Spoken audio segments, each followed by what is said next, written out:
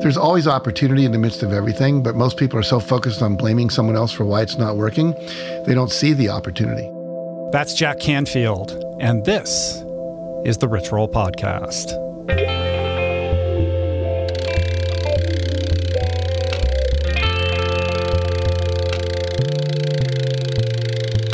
The Rich Roll Podcast.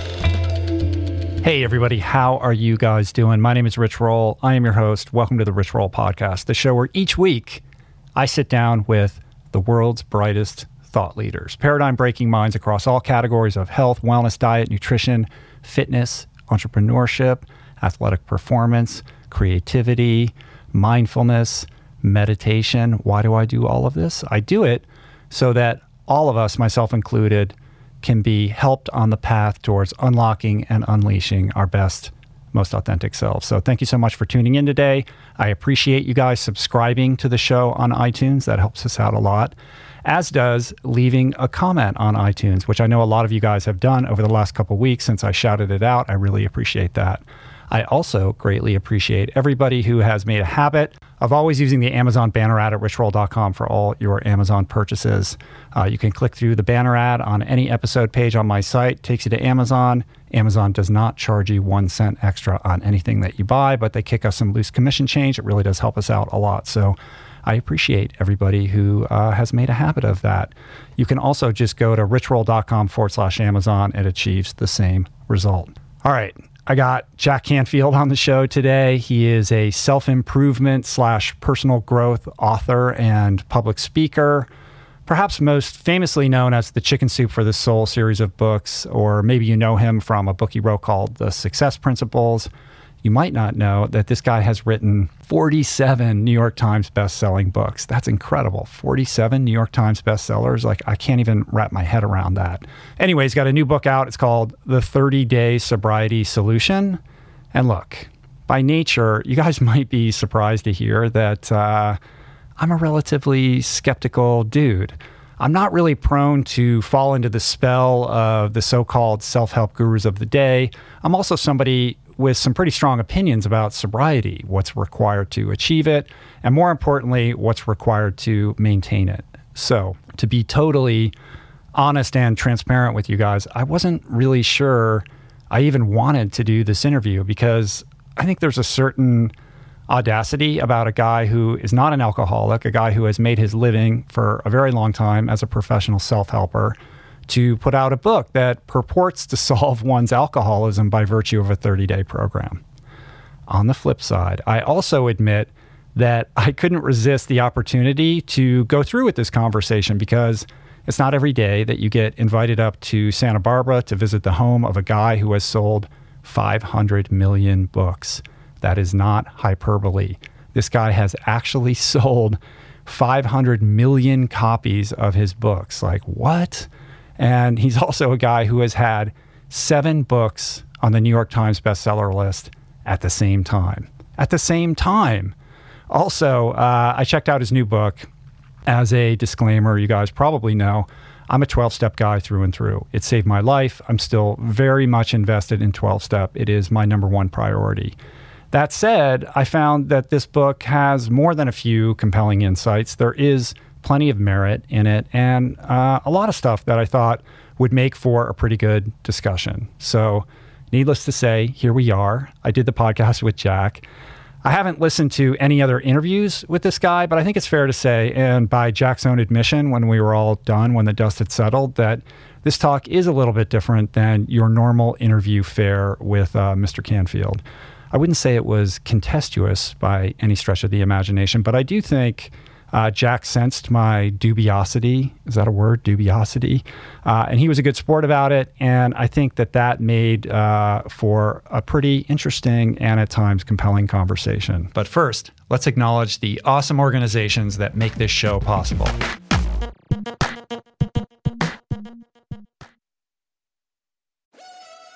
We're brought to you today by On. I am a total gearhead. I love researching the latest technology for the sports I enjoy. And I've learned that people often overlook apparel. But what you wear isn't just clothes. It is, without a doubt, technology.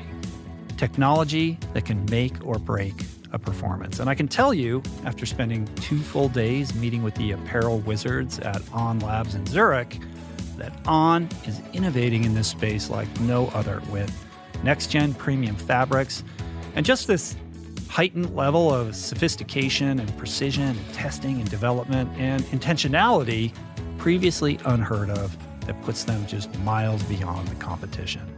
I've been rocking On's high-performance running apparel, including the long tees, the weather jackets, even the climate jacket, all super lightweight, tailor-fit, built to move, and just gorgeous to get you out and get it done in fleet-foot comfort, no matter the weather.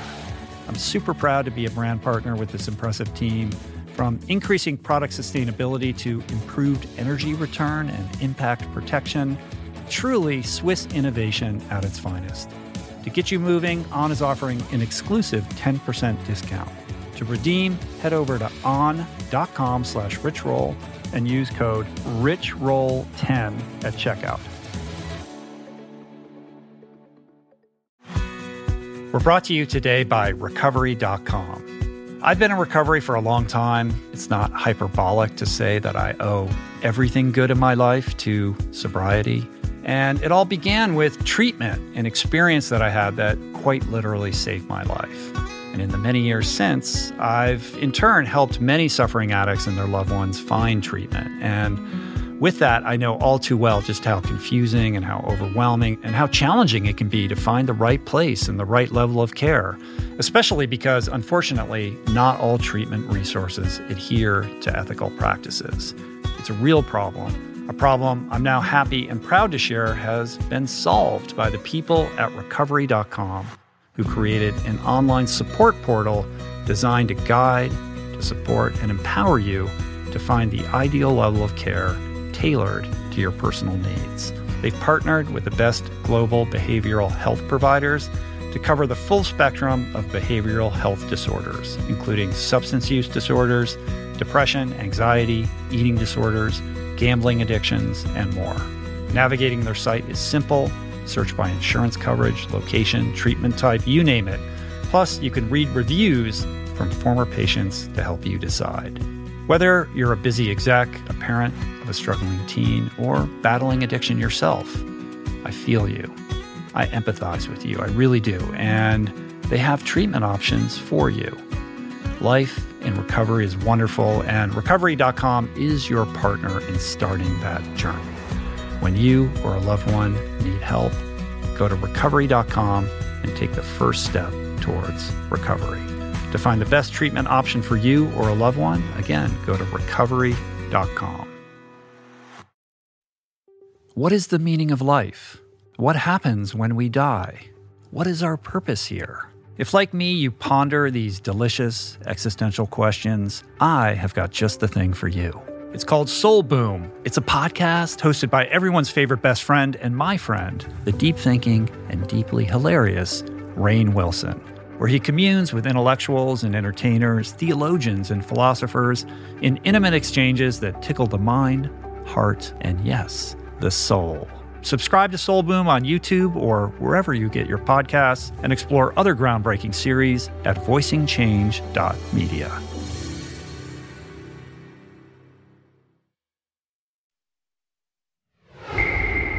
This is a conversation about sobriety, of course, including some of the ugly truths behind the industry of sobriety, Sobriety Inc., if you will.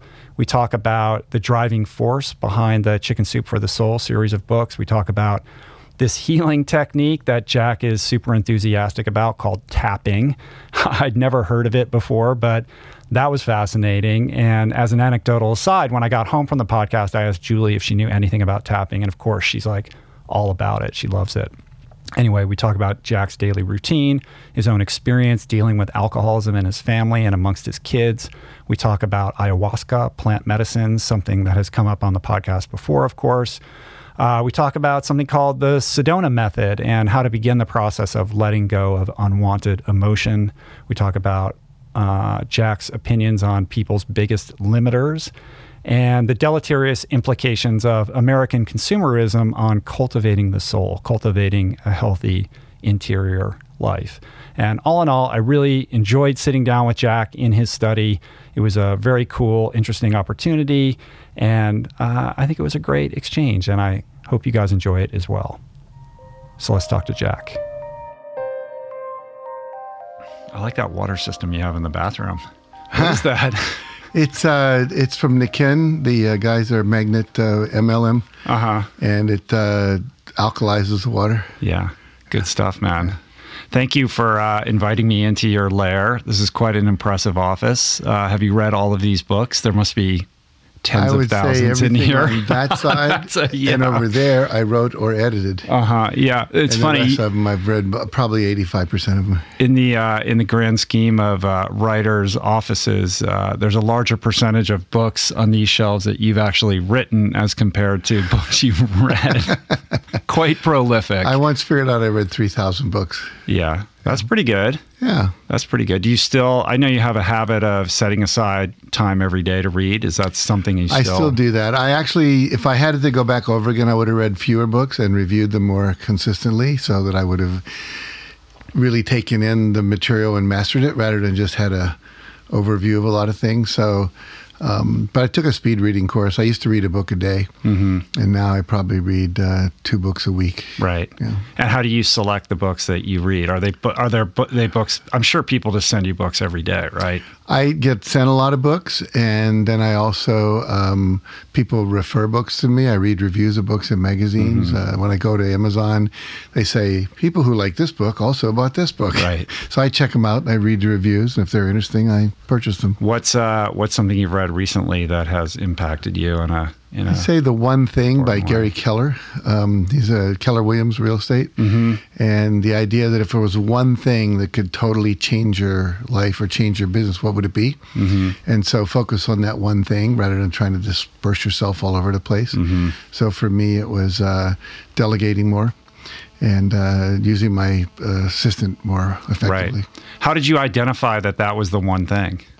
I looked at my life give you the tools to. I looked at my life and I said, okay, what is it where I feel like I'm wasting the most time? And it was a lot of busy work and filing and just answering emails that my staff could answer, and just doing lots of things that other people could do just as well. Right. That's something that I'm dealing with right now. I'm a bit of a control freak. Yeah. And in order to grow, you've got to delegate, right? In order to grow, you got to let go. So is that where it comes from with you? I mean, what was holding? I mean, at this point in your career, I would have imagined you would have mastered that a long time ago, especially with the number of books that you're putting out. I think, well, I do have a good staff. I have 12 people that support me, but I think that for me, there's a perfectionism that it was built in at an early age, and then I also think nobody can do it as well as me. Right. And I suffer from that. There's also, like, when I do a lot of emails, I want people to feel like they're really hearing from me. Of course. And like with tweets and Facebook posts, if it doesn't sound like me, it hurts the brand. As you know. So, how many bestsellers now? 47 is 47 New York Times. 47 New York Times bestsellers. Yeah. Bestsellers. How many books total? 200. Well, the Chicken Soup books, I never know exactly, but we're in the range of about 250 books. So many you don't even know how many. That's true. I've lost count. 500 million copies sold. I mean, the numbers are staggering, right? Like 500 million copies sold. World record for most number of books on the New York Times bestseller list at the same time, 7 the same or something day, like that, or same day. 7 days. How does this happen? Like when you reflect back on your career as we're sitting here, is this something that in your younger years you felt destined to be and do? No. Or how does this not transpire? At all. I was not good in English class. I got a C in freshman composition in college. I never thought of myself as a writer, and then I became an educator, and I really wanted to motivate my students to learn because they were not motivated. So I became more interested in that than I was in teaching history. And that led me to write a book called 100 Ways to Enhance Self-Concept in the Classroom. So I wrote it out of my desire to make a difference, not out of my desire to do anything other than that. And then I was collecting stories. I found that not only my students, but eventually I was a teacher trainer, training teachers, the people responded to stories more than they responded to information and facts. And so I had a lot of stories, and I used them in my talks. And one day someone said, that story about the Girl Scout that sold 3,000 boxes of Girl Scout cookies, is that in a book anywhere? I'd like my daughter to read that. I have to go, no. That story about the puppies for sale, is that in a book anywhere? No. And so over about a month, every day, someone asked me, is that in a book anywhere? Is that in a book anywhere? And finally, it was like, that I should have had a V8 commercial where the guy slaps his head. I go, I think I'm supposed to write a book, put all these stories in there. And that was the beginning of Chicken Soup for the Soul. And because we said at the end of the first book, if you have a story, send it in. Maybe we'll do a sequel. Now we have 200 plus sequels because people started to send us. Sometimes we get 500 letters a day in the mail with stories in them. Now, were they all good? No. But if you called through them, enough were good that we could start doing sequels. And then eventually we started inviting certain people, like we did Chicken Soup for the baseball fans. So we asked Tommy Lasorda, who was the Dodgers manager at the time, to co-author that with us. Right. And then the other thing, Rich, is we did something called the Rule of Five. Every single day, 5 action steps to promote our books. So if you look over the course of a year, that's 1,500 things we did. Call a radio station, ask for an interview, call a minister and say, we'll replace your sermon with Chicken Soup for the Soul stories that illustrate biblical principles. Sending free books to the O.J. Simpson jury, which ended up becoming a magazine article because they were sequestered and couldn't read magazines and watch TV. So it was just a matter of constant focus on the outcome. And as we determined, we were talking to a psychic once about this, and he said, if you would go to a tree with an axe, it wouldn't matter if it was a redwood tree. Eventually, the tree would have to cut down if you took 5 cuts a day at the tree. So that metaphor meant just do 5 things every day toward your goal, and eventually you're likely to achieve it. I feel like you're sort of you're OG, like old guard, original gangster, gang member, in this kind of self-empowerment, self-help movement that's really kind of mushroom clouded in the last couple decades. But you're kind of came up with with Tony Robbins and the like, and now I feel like there's all these sort of pretenders to the throne. The internet has created a vehicle and a distribution platform for people to put out a healthy message, and I think that's fantastic. And there's a certain democratization with that I think is great. But I feel like there's a lot of people who would like to be sitting in your shoes, and it's challenging, I feel like, sometimes to try to figure out who's for real and who's just parroting what they've heard or seen or written, read somewhere else. No, it's true. I mean, when I wrote the Success Principles, I wrote it because I had sold millions of Chicken Soup books, and a lot of people asked me the similar question, like, how'd you do that? How'd you get to where you are? And I thought, I never really thought about it. So let's look back over my life and see what are the principles and strategies and techniques I've applied. I sat in bed one morning. I remember my son, who was about 10 or 11 at the time, was sitting next to me, and we each had our laptop, and I was typing in all these principles. Like, it came up with like 115, I think, and my son was doing something else, and we were just having that Sunday morning, connection. And then I thought, that's a lot of principles, so I better scale that down a bit. The first book, was 64. I think we have 67 in the new 10th anniversary edition. But it came out of a desire to say, okay, I've been super successful, not just selling success, but in actually running businesses and being a trainer and being a speaker and all that. And I think it's true that a lot of people today have read a lot of books, and they've taken that information and said, okay, I'm going to go teach this stuff, without having ever been really super successful other than teaching success. And so it's not that they're not good, and I don't have any judgment about that, because they're reaching audiences that you and I might not reach. Maybe they're reaching the Hispanic community. Maybe they're reaching the younger millennials. Maybe they're reaching the retirement community. Maybe they're reaching people on Wall Street, So people kind of have a niche of what their energy is like, and they attract a certain kind of person.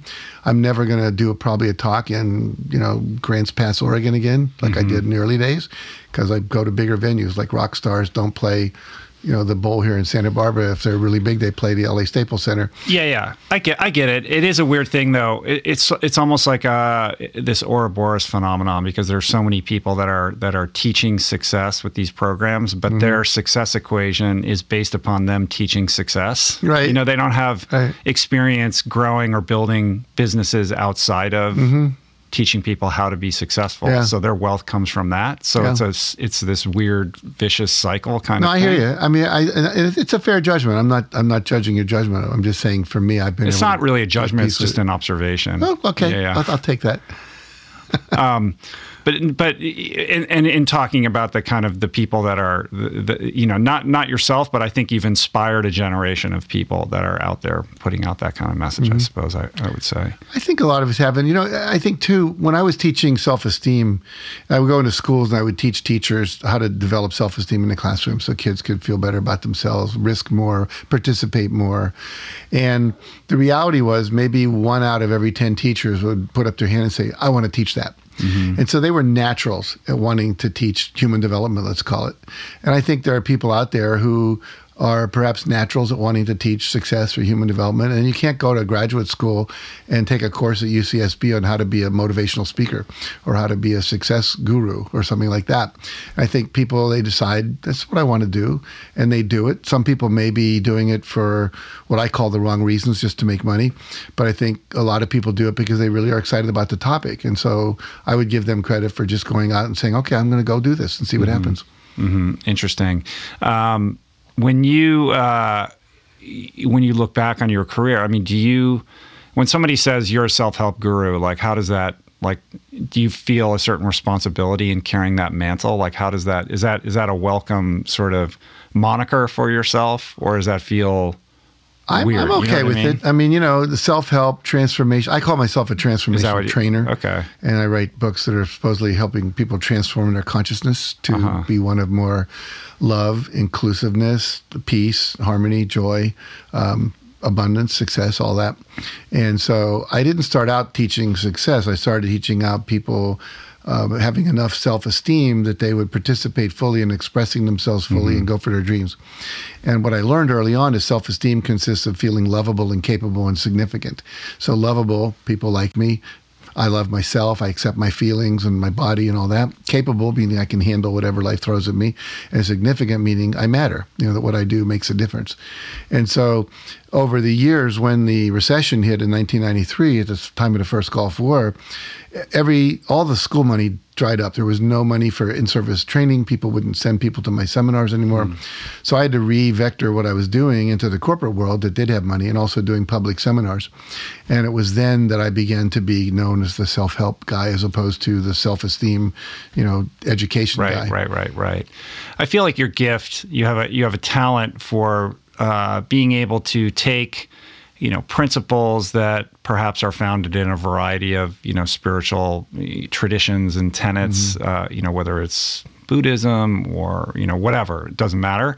But sort of distilling the core ideas out of these and translating them in a way that's very digestible and understandable to the average human being. I mean, I feel like that's really where your main thing is. Is that a fair? I think so. I started with what works for me. And then I started teaching that to students, and I looked at, what worked for them, what didn't work, what worked. I've tried a lot of things in my life that they weren't that useful.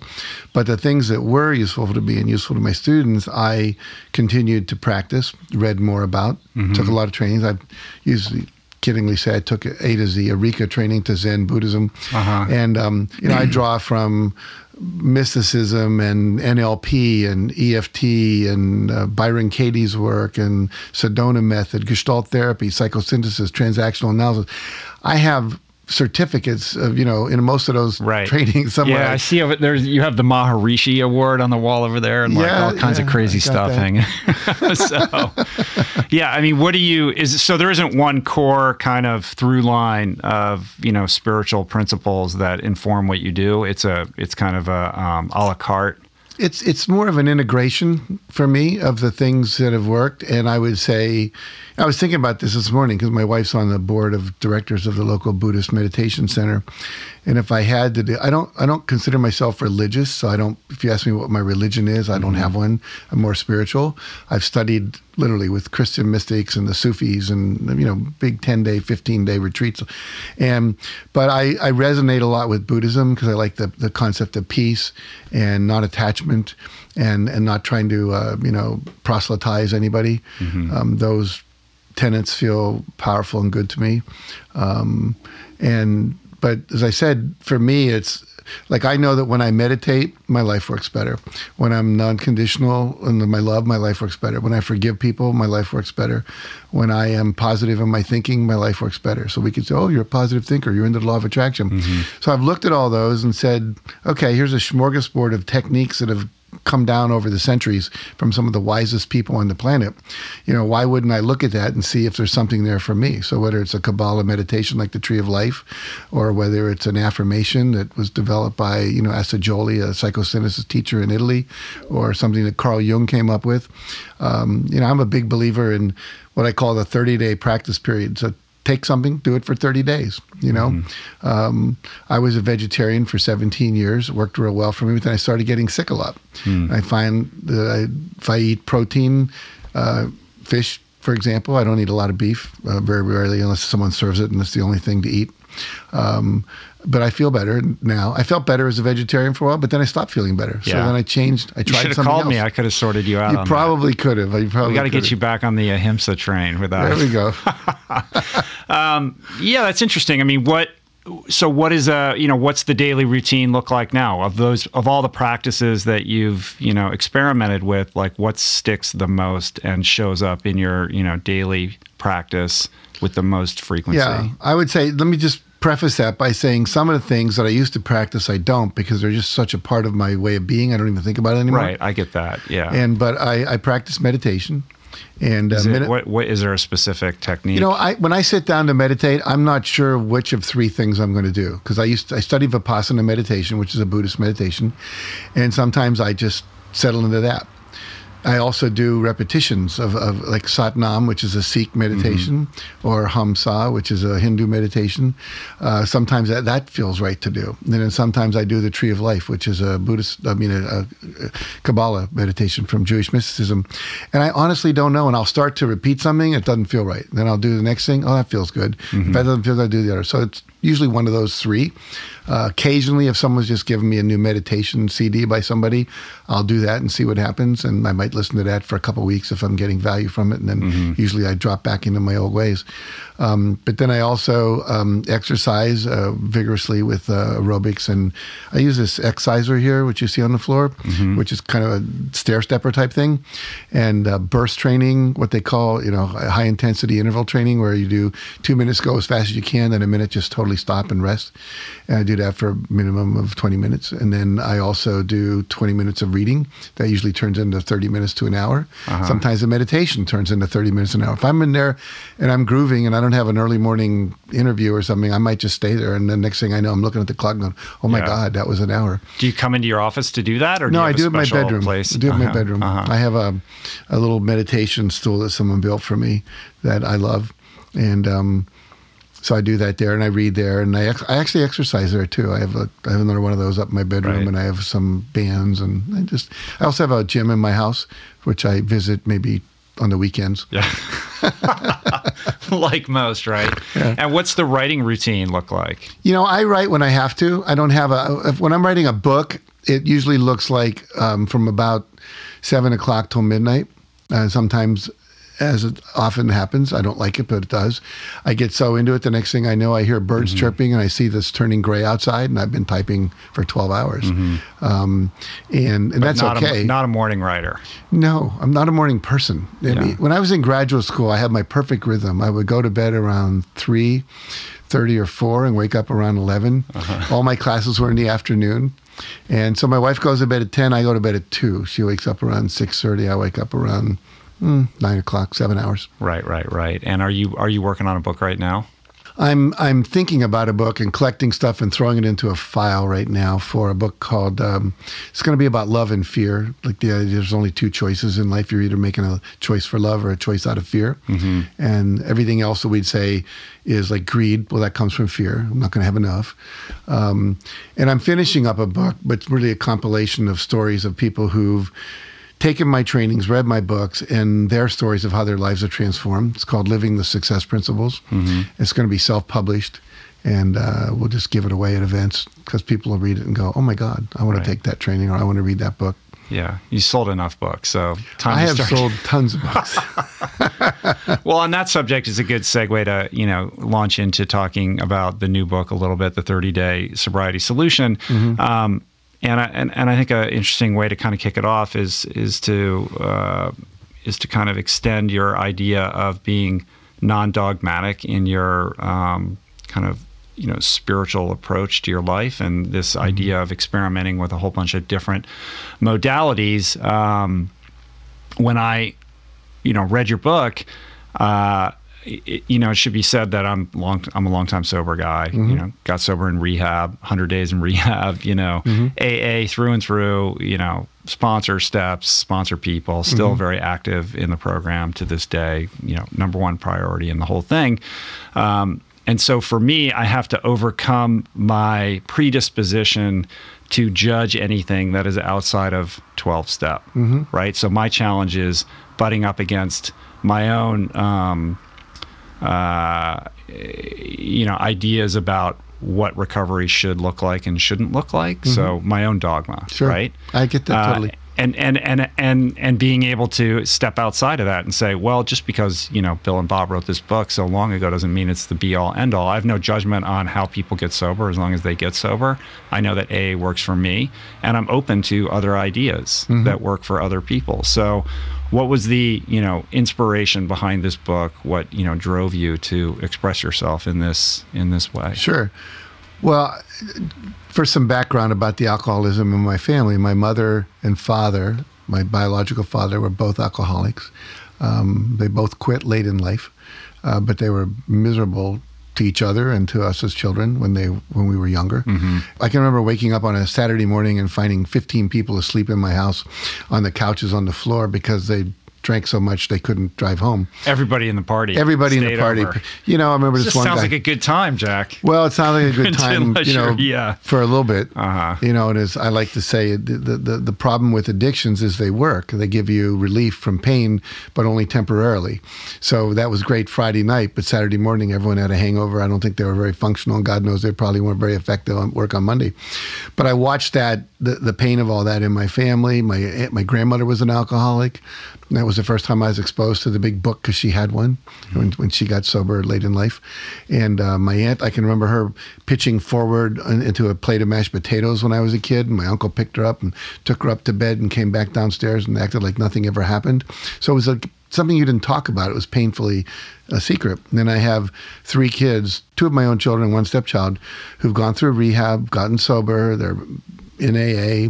They go to meetings. 2 of them are sponsors. So I have a lot of respect for a lot of alcoholism. A lot of alcoholism in the family. So whether it's a gene, a disease, or just a, environment that they grow up in, I think a lot of it, a friend of mine recently coined a term, skills, not pills, and the idea that a lot of times people don't have the skills they need to manage their emotions, manage the shame, the guilt, to look at the underlying reason why they're drinking. And so they can't stop. So for me, with all that background, when I met my co-author, Dave Andrews, who had successfully developed this program called the 30-Day Sobriety Solution. They had a website and an online coaching program. And a lot of the work that he was using was drawn from my work, from Tony Robbins' work, from Brian Tracy's work, and some other people. Yeah, it's definitely influenced by the success principles. Totally. Correct, yeah. Yeah, and it's what Dave said, and I'll give you a little bit of his background, rehab 3 times, relapse 3 times, AA meetings, relapse. So it wasn't working for him. And so someone gave him a Tony Robbins tape and said, you ought to listen to this. And he's listening to it in his car, and it really made a lot of sense to him. And he was looking at some of his own behavioral patterns. And he said, why aren't they teaching this stuff in rehab?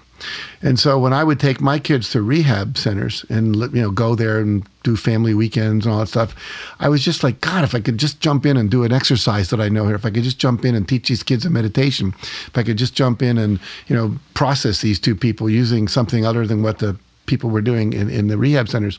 And I think there's some good rehab centers out there, and I think there's some bad rehab centers out there. Mm-hmm. And what I learned when I was taking my kids and my sister, she was addicted to a drug from a accident, got on OxyContin, those kind of things, right. and got addicted. And I would just, there are a number of rehab centers, and a couple of them where you live in Malibu, that are really real estate investments where you buy this big piece of property. You have people paying you $30,000 a month or more, and then basically you have this great real estate investment. Yeah, there's no question that there's a lot of problems with the current state of recovery houses and sober living houses and rehabs. There's plenty of great rehabs, but so just to finish the point, I was always going like, God, I'd love to jump in here, and I see a lot of people that are really dedicated to help people, like some of the young counselors, but they didn't have a lot of skill sets. And so one of the things I see this book, The 30-Day Sobriety Solution, is actually we now have a lot of rehab counselors who are actually using the book and using some of the techniques with people in rehab, which I'm happy about. However, what they found, and I found as I started doing the research with him, is that a lot of people, they're afraid to go to AA because of the publicness of it. Even though it's Alcoholics Anonymous, they're afraid their friends will know they're going to AA. They're afraid their boss will find out about it. They think it doesn't work for them. They're afraid of the spiritual or religious aspect of it. They don't like saying I'm an alcoholic. If they've been in the human potential movement, they think that's kind of an affirmation that's bad. I think it's good in the beginning to acknowledge and get out of denial. But I think as a lifetime phrase, it might not always be the best. But mostly importantly is that a lot of people can't afford rehab. It's like $30,000 a month, something like that. They're not going to go. They're not going to risk their job if they're away. Why are you away? So we said, is there an alternative? And he was showing that he was getting a 79.6% success rate with people over an 8-year period using these techniques that are in the book. I added a couple more when we wrote the book that he wasn't using. And I don't know if you know who Tommy Rosen is, Recovery 2.0. He's got a blog and podcast that he does. And I was on his podcast not too long ago for his Recovery 2.0 telesummit. But he's been sober. He's also a vegetarian. He does yoga. He teaches meditation. He's a really cool guy. You'd like him. And he said, when I got my 20-year chip, I hugged my sponsor. And my sponsor said, "You're 1 in 10,000. And he said, "What does that mean?" He said, 1 in 10,000 people that start AA make it 20 years. And so he said, I knew something was off. There had to be some other, never making AA wrong. God, I love AA. For my sons, it was really helpful. But to say, is there a group of people who are not getting served that could be served in the privacy of their own home with techniques that we know work from the research that we've done and Dave did with his work. So that was the basis of the book. And the big controversy, too, is we say on the cover, how to quit or cut back. And AA says, you can't cut back, you have to quit. And we agree. Probably 90% of the people have to quit. But if you tell people you have to quit before they start getting the value of some of the things in this book, they're so afraid they'll never have fun again, they'll never know they'll have anxiety their entire life, etc., that they won't even play. And so what Dave found out in his work, and I found out since, and we now have a couple of recovery centers who are using this book, who are starting to say, we may have turned away a lot of people that we shouldn't have turned away because we told them you had to do total abstinence. And so all I'm saying is that we have a lot of people that go through this and they think they're going to cut back, and then they realize when they get to the end of it, no, I can't. I need to be sober the rest of my life. However, we get 5 to 10% of people who do cut back and actually become successful social drinkers, can have a glass of wine and walk away from it. Most people can't.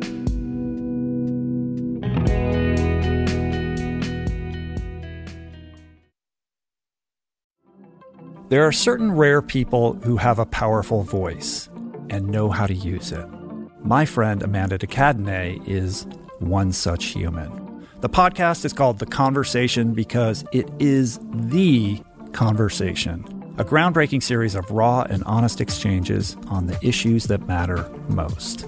Mental health, sex, politics, ambition, gender roles, and more. Listen to The Conversation wherever you get your podcasts and explore other groundbreaking series at voicingchange.media.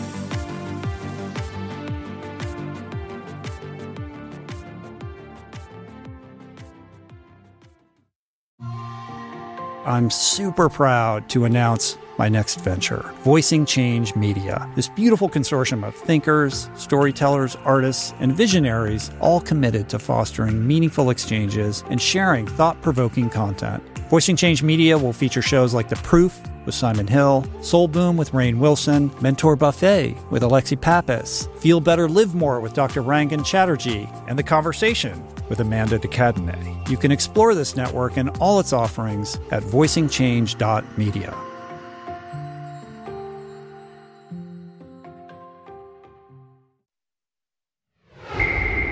All right. Well, like dozens of observations. Go for it. On this. No, it's fun. I mean, I think I enjoy it.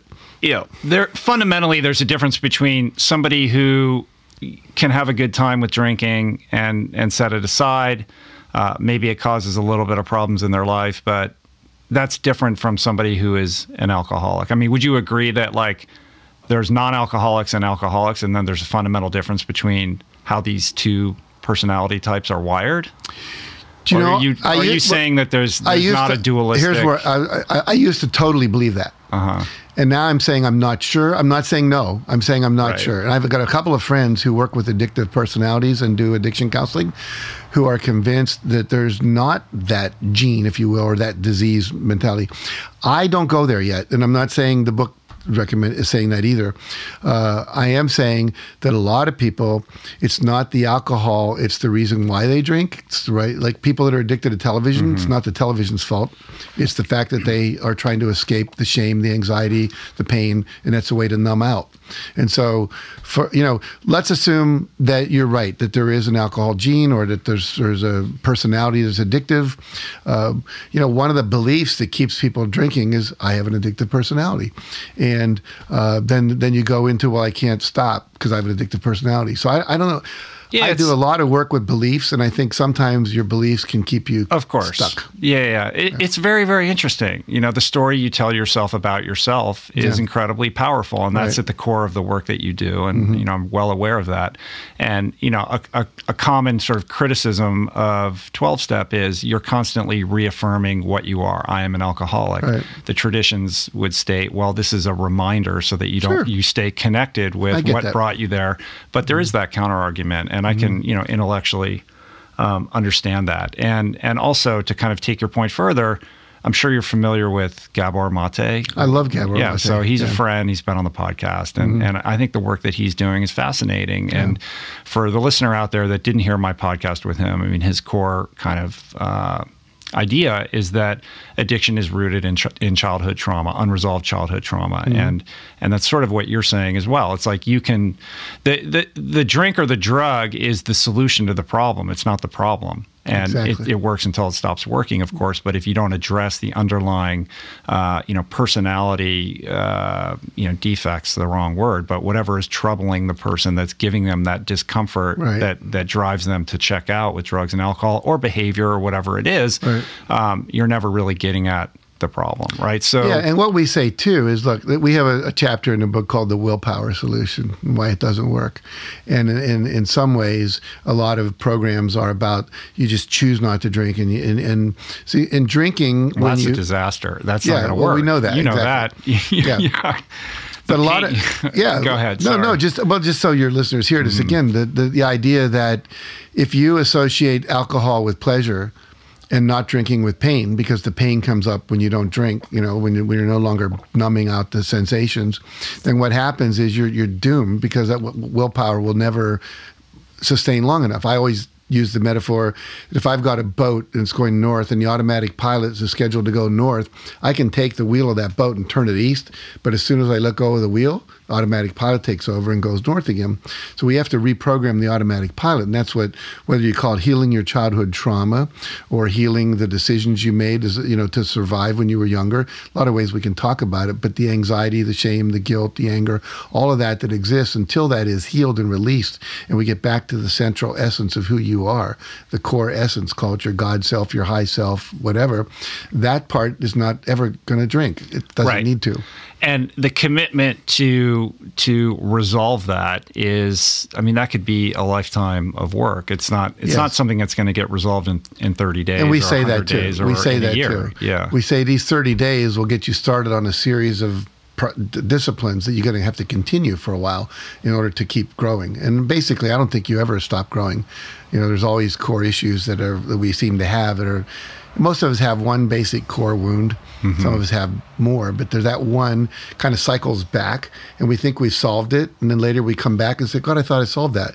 But you're not on the same level. You're spiraled up above it, but it's still got things that are blocking you that you have to deal with. If I don't do the work required to stay sober, then I'm going to default to a dark place that's going to take me on a path that I don't want to go down. And I have to stay connected and do the work in recovery to combat that, right? So I don't know that I'll ever completely overcome that default setting. It's sort of like, I think you can, by the way. do you? I mean, it's better. I don't have the obsession of the mind. Right. I don't feel in jeopardy, today. Right. But that's a result of persistently doing the work and being committed on a 100% I think there's level. a space at which you can achieve, and it doesn't happen overnight by any means, but I think you can reach a place where those original wounds are completely healed and released. But it requires the knowledge of how to do that, right. and a commitment. There's this gap between, this is something that comes up on my podcast a lot, but the gap between information and action, right? Sure. So whether it's the 12 steps or it's the tools and the principles that are set forth in your book, there's the intellectual understanding of them, and then there's the actual doing, right? You have you have to do the work. That's you true. can read the book and go, I get that, but if you don't commit yourself to actually practicing these ideas, then it's not going to change your circumstances. Absolutely. That's why every day, this is not a book to read, this is a book to do. And it literally is a 30-day program. And each day there's homework assignment. And that homework assignment, sometimes it's writing, sometimes it's a visualization, sometimes it's meditation, sometimes it's deep reflection, sometimes it's examining your values and your core values. Sometimes it's a visualization where you look at, if I don't change my behavior 5 years out, what's my life look like? If I change my behavior, what's my life look like 5 years out? Can I create a vision for that? Can I revisit that vision on a daily basis with an affirmation so that starts to root out the negative images that are in there and begin to move forward this new image that I start to move towards, like the GPS system in your car. Once that's established and you're going the wrong direction, your GPS system says take an immediate U-turn and go back to the highlighted route. And that can happen. You can reach that place in your brain. And also with tapping, are you familiar with tapping? No, I've heard you talk about it a little bit though, and tapping is so.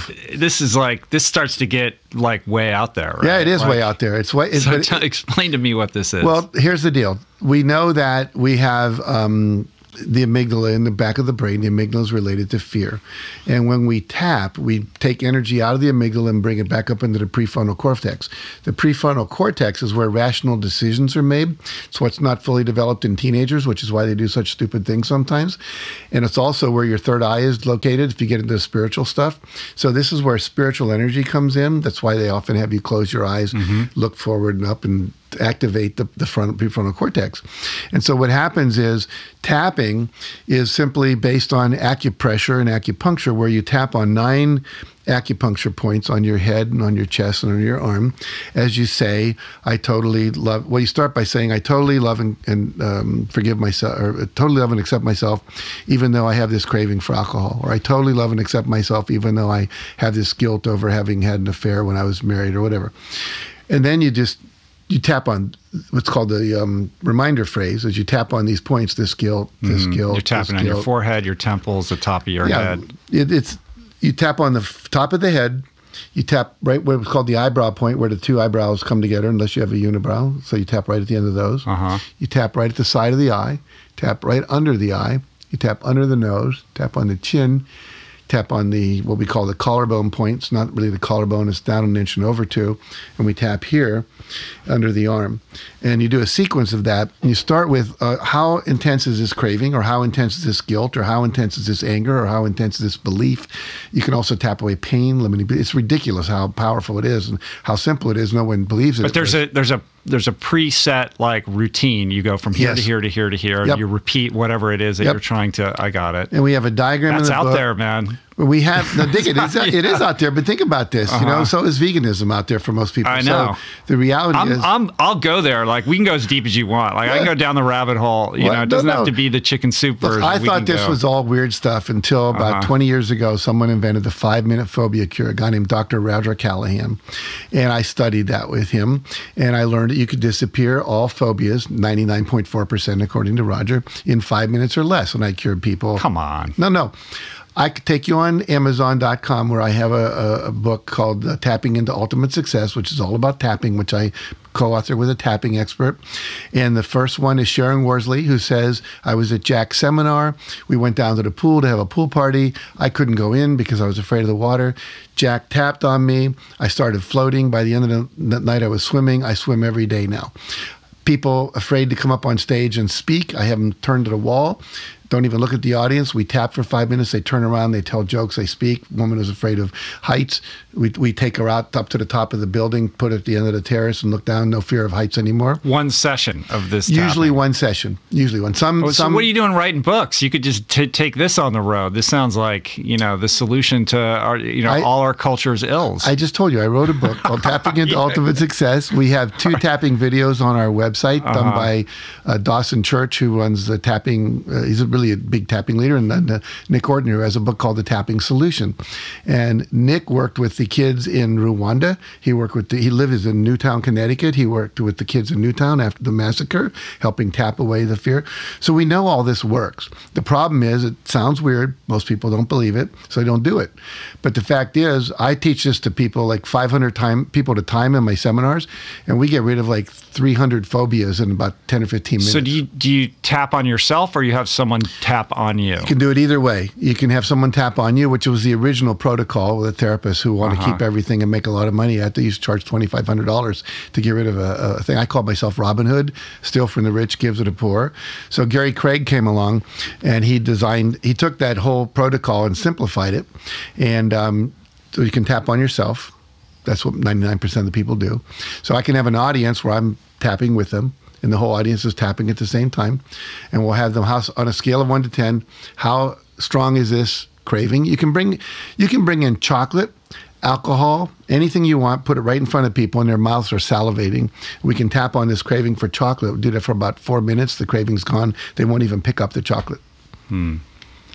That's pretty interesting. It's until I started kind of, looking into you, I would have never heard of this. Like, are there practitioners that you can go and there's like a whole world of tapping that I'm not familiar with. Oh my God. They have a energy psychology conference, which is all energy psychology, but I would say half the people there are tappers. And is this rooted in Chinese medicine? What is the point of origin for this? The guy who invented it originally, way back when, Roger Callahan, had a secretary who was phobic of water. Roger lived in Palm Springs. He wanted to be able to have his secretary take dictation while he sat by his pool. She couldn't come out there. So he went on a search to figure out how do you get rid of fear quickly. And he found these tapping points relate to the kidney primarily. And the kidney is fear. That's why we pee our pants when we get scared. So basically, you're interrupting a program in the brain that goes, see spider, freak out. And you're just basically like taking dominoes out. Like when you see those big gyms where they set up 2,000 dominoes, you take 3 dominoes out, it stops. And so basically you're deprogramming the stimulus to the response and taking you out of the fear and amygdala up into the forefront of the brain. Lots of different theories about why it works, but it works. So this could be used for people that are trying to quit smoking or... overeating, gambling. Is it rooted in the same principles that hypnosis are for like eradicating these kinds of errant behaviors, or is it a different? That's a really good question. I don't think I could give you an academically sound answer to that. I mean, probably Dawson Church, who's the foremost expert on this, could, because he studied everything under the sun. All right. He's read more books than I have. I'm going to look into it a little bit more. But here's the deal for your listeners. If you just go to YouTube and type in tapping, and you'll see there's hundreds and hundreds and hundreds of videos, all people teaching tapping, primarily because they want to get you as a client. But they're giving away the store, and you can learn to do it just by watching a video. All right. I'm going to check it out. Yeah, there's a whole chapter in our book. I'm open-minded. Diagram. I can do that. All right. Well, some of the core, fundamental principles that are super important to, my sober journey are meditation, of course, which we kind of touched on and talked about in your own life. But also, I think at its base, a fundamental cornerstone of 12-step is one alcoholic talking to another, right? And I feel like I'm interested in your thoughts on this because it feels like part of the book is addressing a core contingent of people who might be intimidated to go to AA, they're afraid of it, and they want to do this in the privacy of their own home, right? But a fundamental kind of character definition of the alcoholic is somebody who likes to isolate. Like that's alcoholism, like wanting to isolate, not wanting to leave your house. I understand. So part of the recovery process is getting somebody out of their home, getting them to be able to open up and communicate, at first, at least with another alcoholic, because all alcoholics think that they're terminally unique, that no one can understand their pain, that, only they know, That's my older from son. what they suffer from.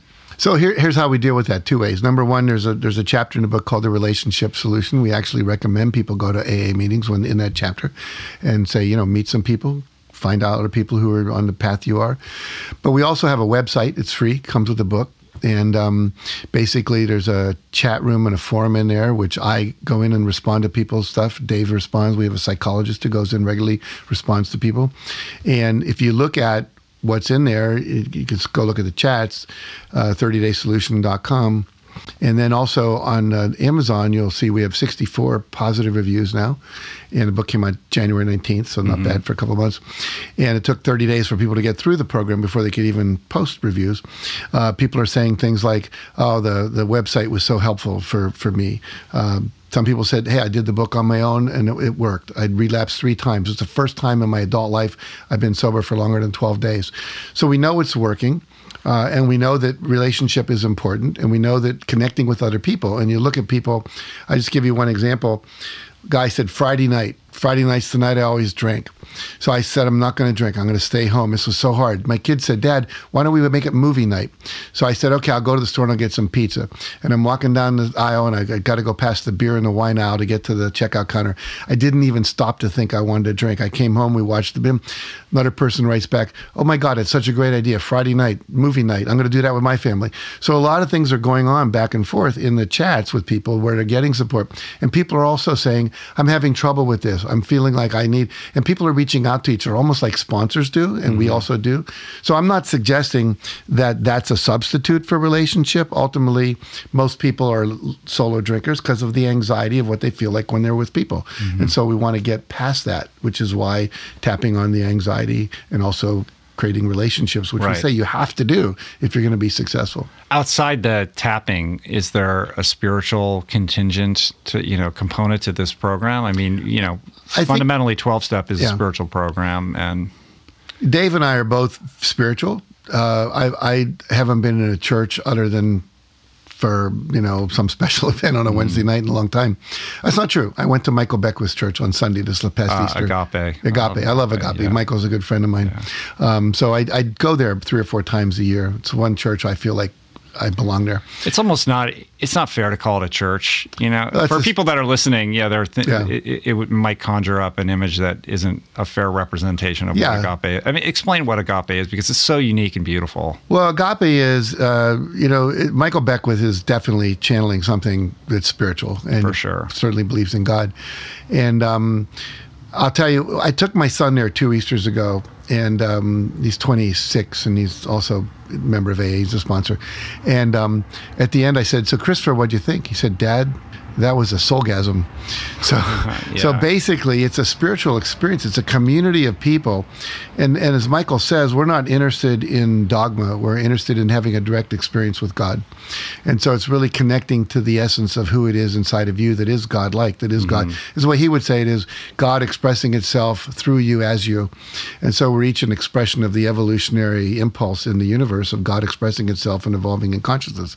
And there's thousands of people that show up. There's an overflow room. He's now doing simulcasting on television, on the internet, and it's amazing. The choir sings and people dance, and it's kind of a combination between a Southern Baptist revival and a Buddhist experience. Because we start with that's a good description of it. It's like 20 minutes of silent meditation, and then there's the singing, and that part's like a Baptist church, and Michael's an amazing, if you want to call it, preacher. Right. And it's rooted in science of mind, which is Ernest Holmes's ideas that date very good stuff. Back, but so going back, is there spirituality in the book? It's not blatantly in your face, but I come from a spiritual perspective, and so it's ingrained in all the principles that there's a spiritual part of you that we can access. Yeah, I think it's it's interesting to entertain new ideas and new approaches to sobriety. I wouldn't have sat down with Gabor if I didn't, if I wasn't interested in that. And I think it's important to not be dogmatic and to be open to that. One of the things that Gabor suggests that gets suggested to me quite often is plant medicine like ayahuasca, for treating addiction. It seems to come up quite frequently. It's something that I've declined to avail myself of. As somebody who's in recovery, the idea of taking a mind-altering drug to resolve my issue with mind-altering drugs doesn't sit quite right with me, but I'm wondering whether that has come up in the research that you put into this book, or you've had conversations or thoughts on that. Well, I just tell you personal experiences. So my oldest son wrote a book called Long Past Stopping. It was about his heroin addiction. And I got divorced from his mom when he was about 2. And so he had the fraction of the wound of that. His mother was real tough. That's why I got a divorce. I initiated a divorce. That was real tough. He got into alcohol at a very young age and then into drugs. And because marijuana didn't seem that bad to him and everyone said it's terrible, the whole society, it's the gateway drug. He said, well, they lied to me about marijuana. Maybe they're lying about heroin. Well, heroin is, a few shots of heroin and you're pretty hooked for life. And that was probably the most painful thing I ever watched, was him getting sober again, was the detox and all that went on. But what cured him, if you will, or got him to the point where he's sober, because he relapsed a lot of times and lots of money went into rehab. But he was that special case you talked about earlier. Nobody can understand me. I'm more artistic than the rest of them are, and he is very artistic. But he actually did a drug called ibogaine. Yeah.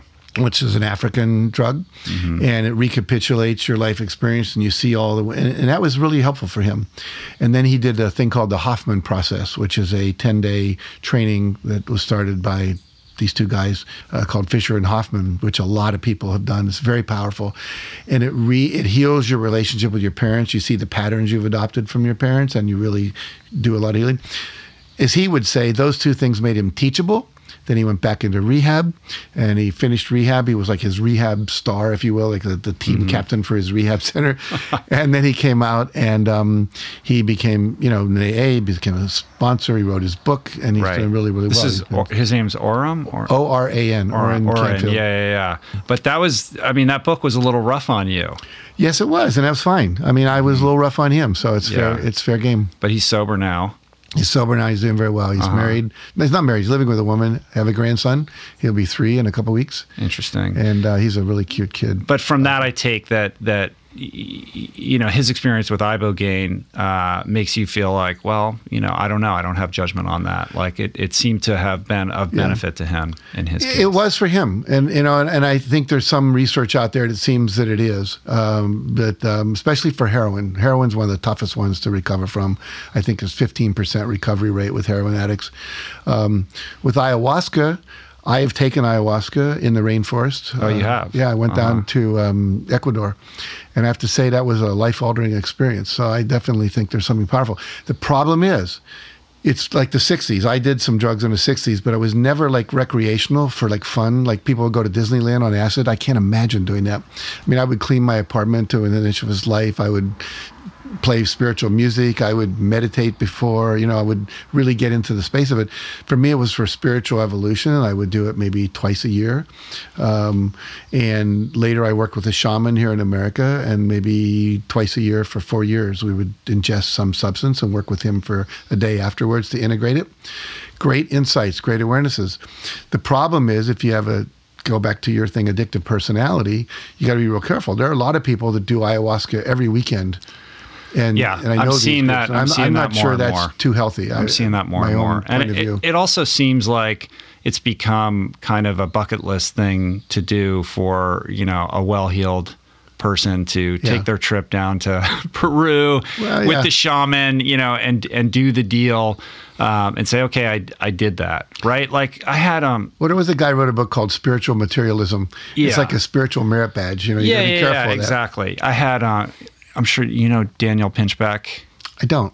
He's sort of a voice in the psychedelic movement, and somebody who had been kind of supporting people's spiritual expansion through psychedelic experimentation, but and he wrote that book, 2012, Quetzalcoatl. Like he was the guy who was saying 2012, the end of the Mayan calendar. I do know that book, actually. Right. I just forgot his name, yeah. Yeah, so I had him on the podcast, and he was sort of lamenting, he had aspirations that ayahuasca or these plant medicines would usher in kind of a new era of heightened consciousness, but instead it's sort of resorted to people who are tourists with it, or people that are doing it every weekend, and they're doing it in a non-intended way. Well, it's the same thing. I think Timothy Leary and Ram Dass had the thought that acid would do that, right. LSD would do that, and I think in a controlled environment with a qualified shaman, it has that potential. Mm-hmm. And when it just becomes a recreational drug, like anything else that's out there, it loses that potential, I think. Yeah,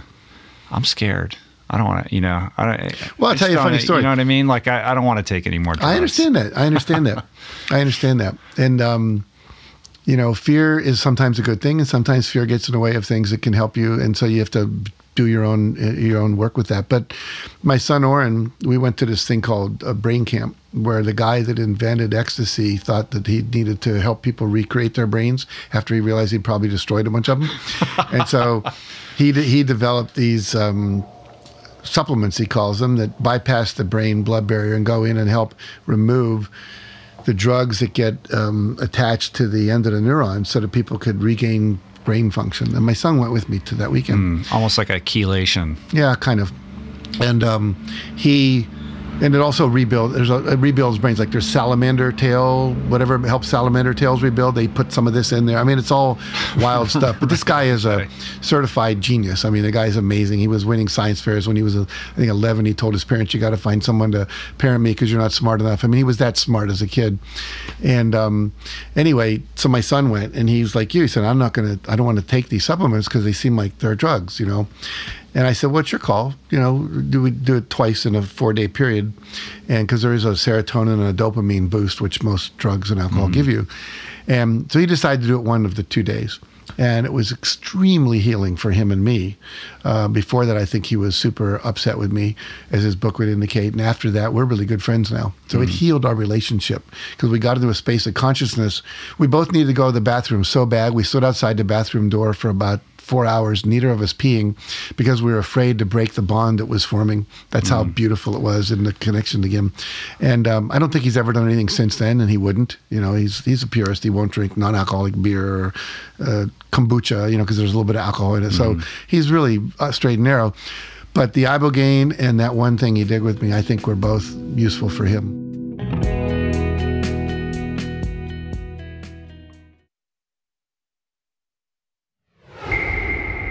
And in terms of, your program, it's called the 30-Day Sobriety Solution, but, I would presume that there is some form of aftercare, right? Like, are you submitting that, like, after 30 days, like, everything's good? If you do this, you've resolved your problem and you are free and clear? No, we say that at the end of the book, that this is you're not done. This is a lifetime journey. Yeah, okay. And what we hope happens for you is you've learned some key disciplines here of meditation, of journal writing, of focusing on the positive, of visioning, of affirmations, of eating more healthy. And we definitely want people to eat more healthy because, alcohol is basically fermented sugar, and sugar is deleterious to the body to the nth degree. So there's a lot in there about nutrition. And we have on our website, we have other nutritional things that you can do to start moving. I mean, it's not as deep as what you're doing with veganism and all that. But we tell people, look, this is a lifetime journey. But most people, it's kind of like some of these weight loss programs where you do a 2-day fast and you lose 6 pounds, maybe 80% of it's water weight. But it's so like, wow, this is possible. So there's now a belief that it's possible to live a sober life. Yeah, I get that, and that's powerful. And that goes back to what we were talking about, the story you tell yourself about yourself. Like, I'm somebody who can never get sober. I'm a chronic relapser. Like, when you're sort of in that cycle of affirming that, it's difficult to break out of that and form a new story. And one of the things, too, we have a chapter on asking better questions. And, a lot of people say, well, why am I such a loser? Why can't I get sober? Why can't I stay sober? Which presupposes I can't stay sober. So you never ask a why question. It doesn't presuppose that the condition is in the question called why can't I, meaning I can't. So how can I get sober? How can I stay sober? How can I keep sober after I finish 30 days? So there's a bunch of tools in there that really retool the brain in a way, but they have to be reinforced over time, and we say that very clearly. And people have continual lifetime access to our website. They can do the meditations again. They can stay part of the chat room. They can keep talking to each other. So it's what we also say too. Two things. Reboot this. In other words, do this again. Like they now have this thing called Dry January for people that are drinkers, but they say if you can cut out drinking for a month, it's good for your kidney, your liver. We now know that women who drink 2 drinks a day are 70% more likely to get breast cancer than people who don't. Mm-hmm. That's a horrific statistic when you think about that. So what we've started as we're here recording, I don't know when you're airing this, but all of April is called the 30-Day Sobriety Challenge, and we're going to redo it probably in September and do it again in January, which is dry month. And we're saying to people, even if you're just a social drinker and you want to cut back, we had the person who did the graphics for the cover of the book and the website that we've created. She said, I was reading your book trying to get a feel for what I was going to do the graphics on. I decided I'd do the 30 days. She said, now it's been 90 days. Now I'm going to go for a year. I've got 12 women that are doing it with me. I was a fitness instructor. I feel better. I'm healthier. I'm working out more. I'm spending quality time with my kids, better time with my husband. I don't feel groggy the next morning. I'm not like all I can do is watch TV at night. She's writing a book, so all this stuff we're saying basically, not only if you're alcoholic, but most people are drinking too much. Even if they're a social drinker, they're binge drinking on the weekend. They're drinking that 2 drinks a night. They're putting on, 300 calories every glass of wine they drink. Over the course of a month, they're gaining 1 or 2 pounds. I mean, there's just a lot of negative impact in their life from drinking. Yeah, I mean, I think most people are eating terrible food. They have poor lifestyle habits. They're, drinking periodically excessively. Mm-hmm. So they're going through life basically feeling like shit most of the time. Mm-hmm. And you acclimate to that. That becomes your new normal. So you don't know what it feels like to feel good. Or that you could perhaps feel, 50, 70, 100% better than you do until you start playing with that equation and changing things up. Totally. So... Totally. I will tell you this, some of the reviews that you'll see on Amazon, if you go there, are people saying, I thought this was about getting sober. I now realize it's about my life. I thought this was about getting sober. This was like a human potential workshop for 30 days that's now retooled how I think about myself, my goals, my life, my future. So because it has so much of that built into it, it's more than just getting sober. As you said, it's a lifestyle choice you have to make, obviously. Right. And the same argument can be made for 12-step. I mean, I think, any person can benefit if they actually did the 12 steps in their life and ultimately arrive at a place of understanding that, we're spiritual beings having a human experience and that our job here on earth is to serve and, be of service to other people and all these kind of There are some brilliant things in a 12-step. I mean, Bill and Bob, they tapped in deeply, clearly.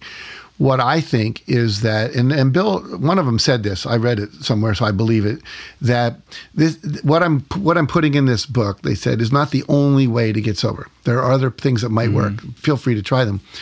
All I'm saying is that I think there's some new technology that's been developed since whenever the big book was written that can be integrated into the 12 steps, integrated into rehab, integrated into addiction counseling. The biggest fans we have of this book so far are addiction counselors that are in private practice that are working with people who have addiction problems, whether it's sobriety in terms of alcohol, gambling, sex, shopaholism, whatever it might be. And they're saying, God, there's so many things in here I'm using now with my clients. This is really helping. And so for me, it's an adjunct to what we used to know worked. Let's not throw out the baby with the bathwater. But, don't be upset if the mother has another child. Right. We now got 2 kids. Yeah, I get that. And I think, to be clear, it's not just about alcohol. And I think that we're myopic as a culture, as a society, when we refuse to accept and really objectively look at and understand the extent to which most people are on the spectrum of addiction with respect to some substance or behavior in their life. And again, it goes back, whether it's shopping or gambling or sex or porn or, alcohol or, OxyContin and overeating, opiates, whatever it is. I mean, I know personally, I have the ability to become fixated and obsessed with anything to get me out of how I feel right now. Whatever, sort of feeling I'm experiencing that I don't want to feel, I'll find some way of checking out. And that can be Facebook. It can be whatever it is. It doesn't even matter. But if that's true, to go back to... I have to still... there's work that needs to be done, Jack. But Help me. If that's true, here's the thing. How to say this. A friend of mine once said, psychotherapy is like a sausage factory, and every sausage is coming out with a rip in it. And psychotherapy is sewing up all the rips. Wouldn't it make sense to go back, stop the machine, figure out what's causing the rips, and fix it at the core level? So if in fact, and I think Gabor Mate, because he's a Buddhist, would say this as well, if in fact the discomfort of being in the present moment is the issue, and I'll do anything, it doesn't matter what it is, alcohol, TV, sex, music, whatever, so I don't have to feel what I'm feeling in the present moment. Wouldn't it make sense to teach us how to experience what we're feeling in the present moment without believing it's going to kill us, and learn to allow ourselves to experience it fully, and then allow ourselves to realize what is it that's creating that feeling, because most feelings are created by thoughts, having an opinion about an experience, so that we can stop creating the bad feelings in the first place. I used to use this metaphor that people would come home and there'd be cow manure in their house, and they'd say, we got to clean up the cow manure. And then next day they come home and there's more cow manure. Eventually you go, where's the cow? Like, can we close the door? So my experience is that most of people being stuck in life is pushing away what they don't want to feel and being attached to holding on as long as possible to what they do want to feel. And there's a classic joke about why did God invent orgasms? And so teenagers would know when to stop screwing. And the idea is otherwise we just go forever because it feels so good. So I think that we have the ability, the capacity as human beings in self-healing ourselves, if we can learn to experience our feelings and know that we're not going to die, and learn processes for processing them so we can release them and get rid of them, if you will, release, heal, however you want to say it, faster through tapping, through Byron Katie's work, through the Sedona method. There's a lot of stuff out there that's all related to that. Then we can have inner peace. And when you have inner peace, there's nothing better than that. Why would you want to That's the work. That's the work. That's the journey. All I'm saying is I think there's more technology than you've exposed yourself to. That can I'm help sure you there is. Well, listen, I haven't tapped yet, so there's that, right? No, I got a friend in recovery who always says feelings are just feelings, man, and they may feel like they're going to kill you. They may feel real, but they're only as real as the extent to which you allow them to feel real. And they will. And there's one thing that's for sure is they always pass. So that's why they're called okay emotions. just sitting there and feeling. Yeah. It's okay, Well, the word emotion means energy, in motion. And motions pass through. We say we're moved. So something moves through us. And what happens is we lock it down. Brene Brown, in her TED Talk, talked about emotions only last 15 seconds. The actual feeling. This is why little kids will hit their shin on a coffee table and they cry like hell for about 15, 20 seconds. And they look to us to see. And if we just go, they stop crying. Mm-hmm. If we go, oh my God, what happened? Then they cry longer. So the drama starts to come in there. And so I agree with you. I remember as a psychotherapist, someone say, well, if I cry, I'll cry forever. I said, I've been a psychotherapist I used to be one. For 20 years, I've never seen a person cry forever. If I get angry, I'll explode. Never seen it happen, So there's just a lot of story. And I know emotions can be overwhelming. They really can, no question. They can be. But if you allow yourself to be overwhelmed and just live through it, it passes. And not identify with it. Not identify. And if you can do that sober, I think that's what, back to the sobriety context, using drinking, these are all ways of, numbing yourself or avoiding the pain that you associate with experiencing whatever emotion it is. Right. But when you do that sober and you get to the other side of it, you have that sober history, you understand, oh, that wasn't so bad. Right. Now I know what that feels like. Now I know what to do next time. Exactly. And you're better equipped to manage it. And that's where you're doing kind of like, push-ups with those, neuron receptors so that, you're creating these new pathways and empowering yourself to be able to navigate similar and more intense situations in the future without that jeopardy of relapse hanging over your head. Absolutely. So what else should I be doing that I'm not doing other than tapping, Jack? Well, have you tapped into Byron Katie's work? No, I haven't. Okay, Byron Katie wrote a book called Loving What Is. So what is the feeling that shows up? Loving it rather than resisting it and going away from it. And loving, see, we tend to judge everything outside of us. And as she says, it's not the thing out there that's making us miserable. It's our belief that it shouldn't be so. So if I believe you shouldn't be a certain way. Yeah, your resistance to what is. Yeah, resistance to what is. And her book is brilliant. And she teaches 4 questions. Is it true? Like, my wife shouldn't be attracted to Bill Clinton, which she was when we met him live, and most women will admit to.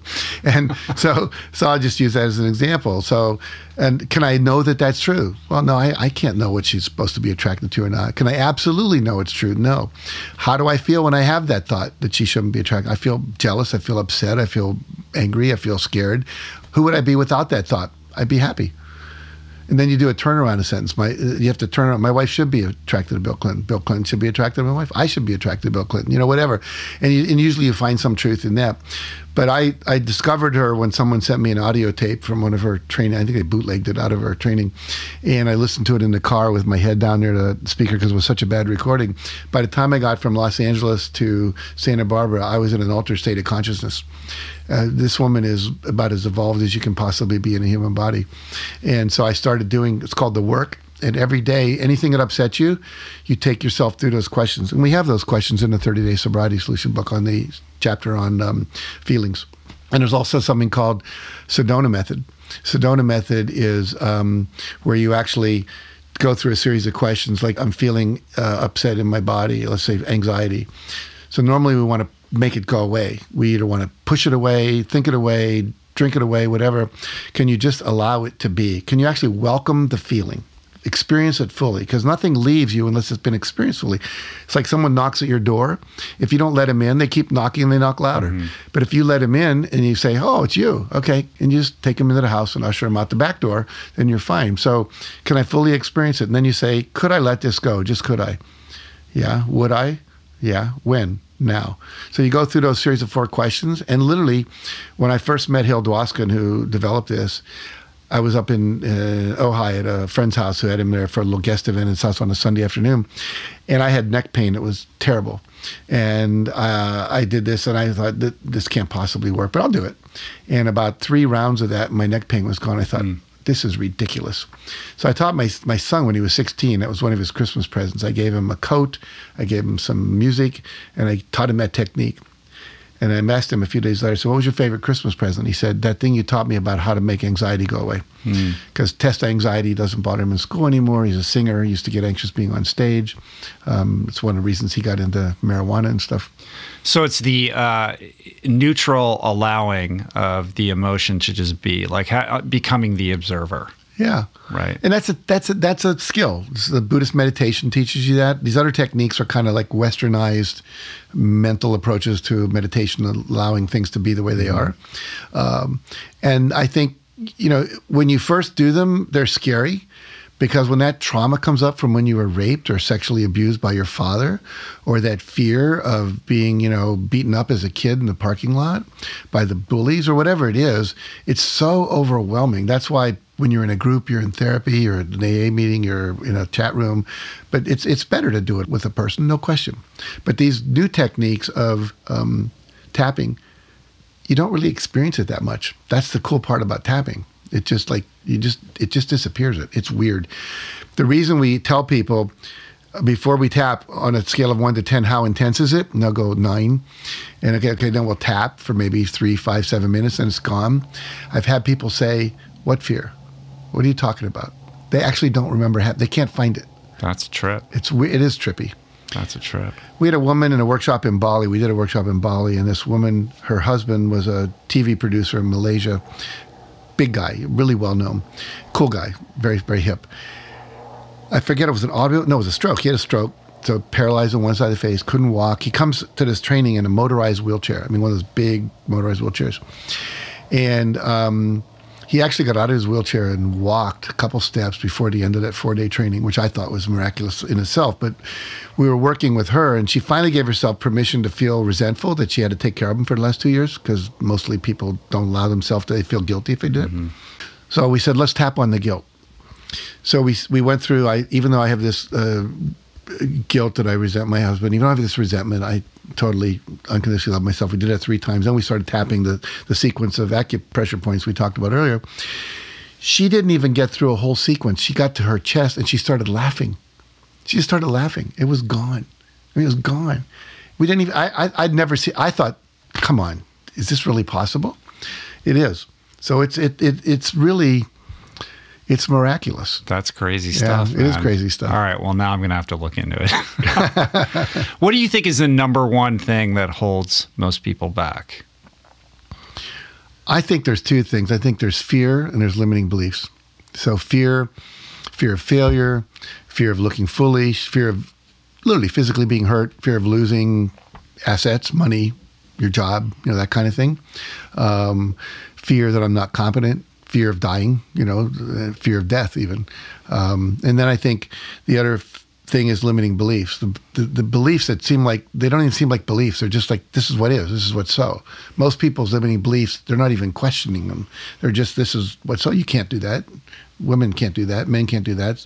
I can't do that. I'm not smart enough. I'm not sexy. I'm not attractive, whatever it might be. I had a woman in a training, a Mexican-American woman, drop dead gorgeous, 10 on anyone's scale. Could have been a Miss America pageant person. And she thought she was ugly. And her entire childhood, her mother would say, "Mijo, you are so ugly." The truth was, her mother was jealous of how pretty she was. And she was basically trying to cut down her self-esteem. And but here she was, drop dead gorgeous, looking in any mirror, and she thought she was ugly.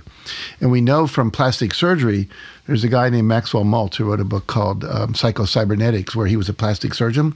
He noticed he would take people that had defects, their nose, their ears, their eyes, cheeks, put implants, whatever, and at the end, they still wouldn't feel beautiful. They'd look in the mirror and they would still see someone that wasn't beautiful. Because it took them, he said, 30 to 60 days to change the internal self-talk because the belief was so strong. It was just like a holdover.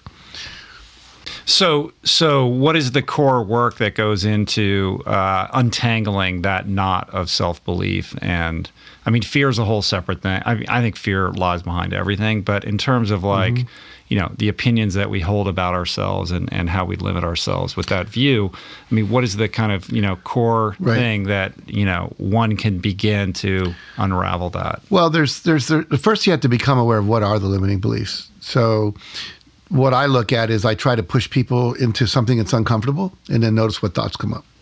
So I'll have people set goals. And I say, now double or triple it, like do it in half the time or twice as much.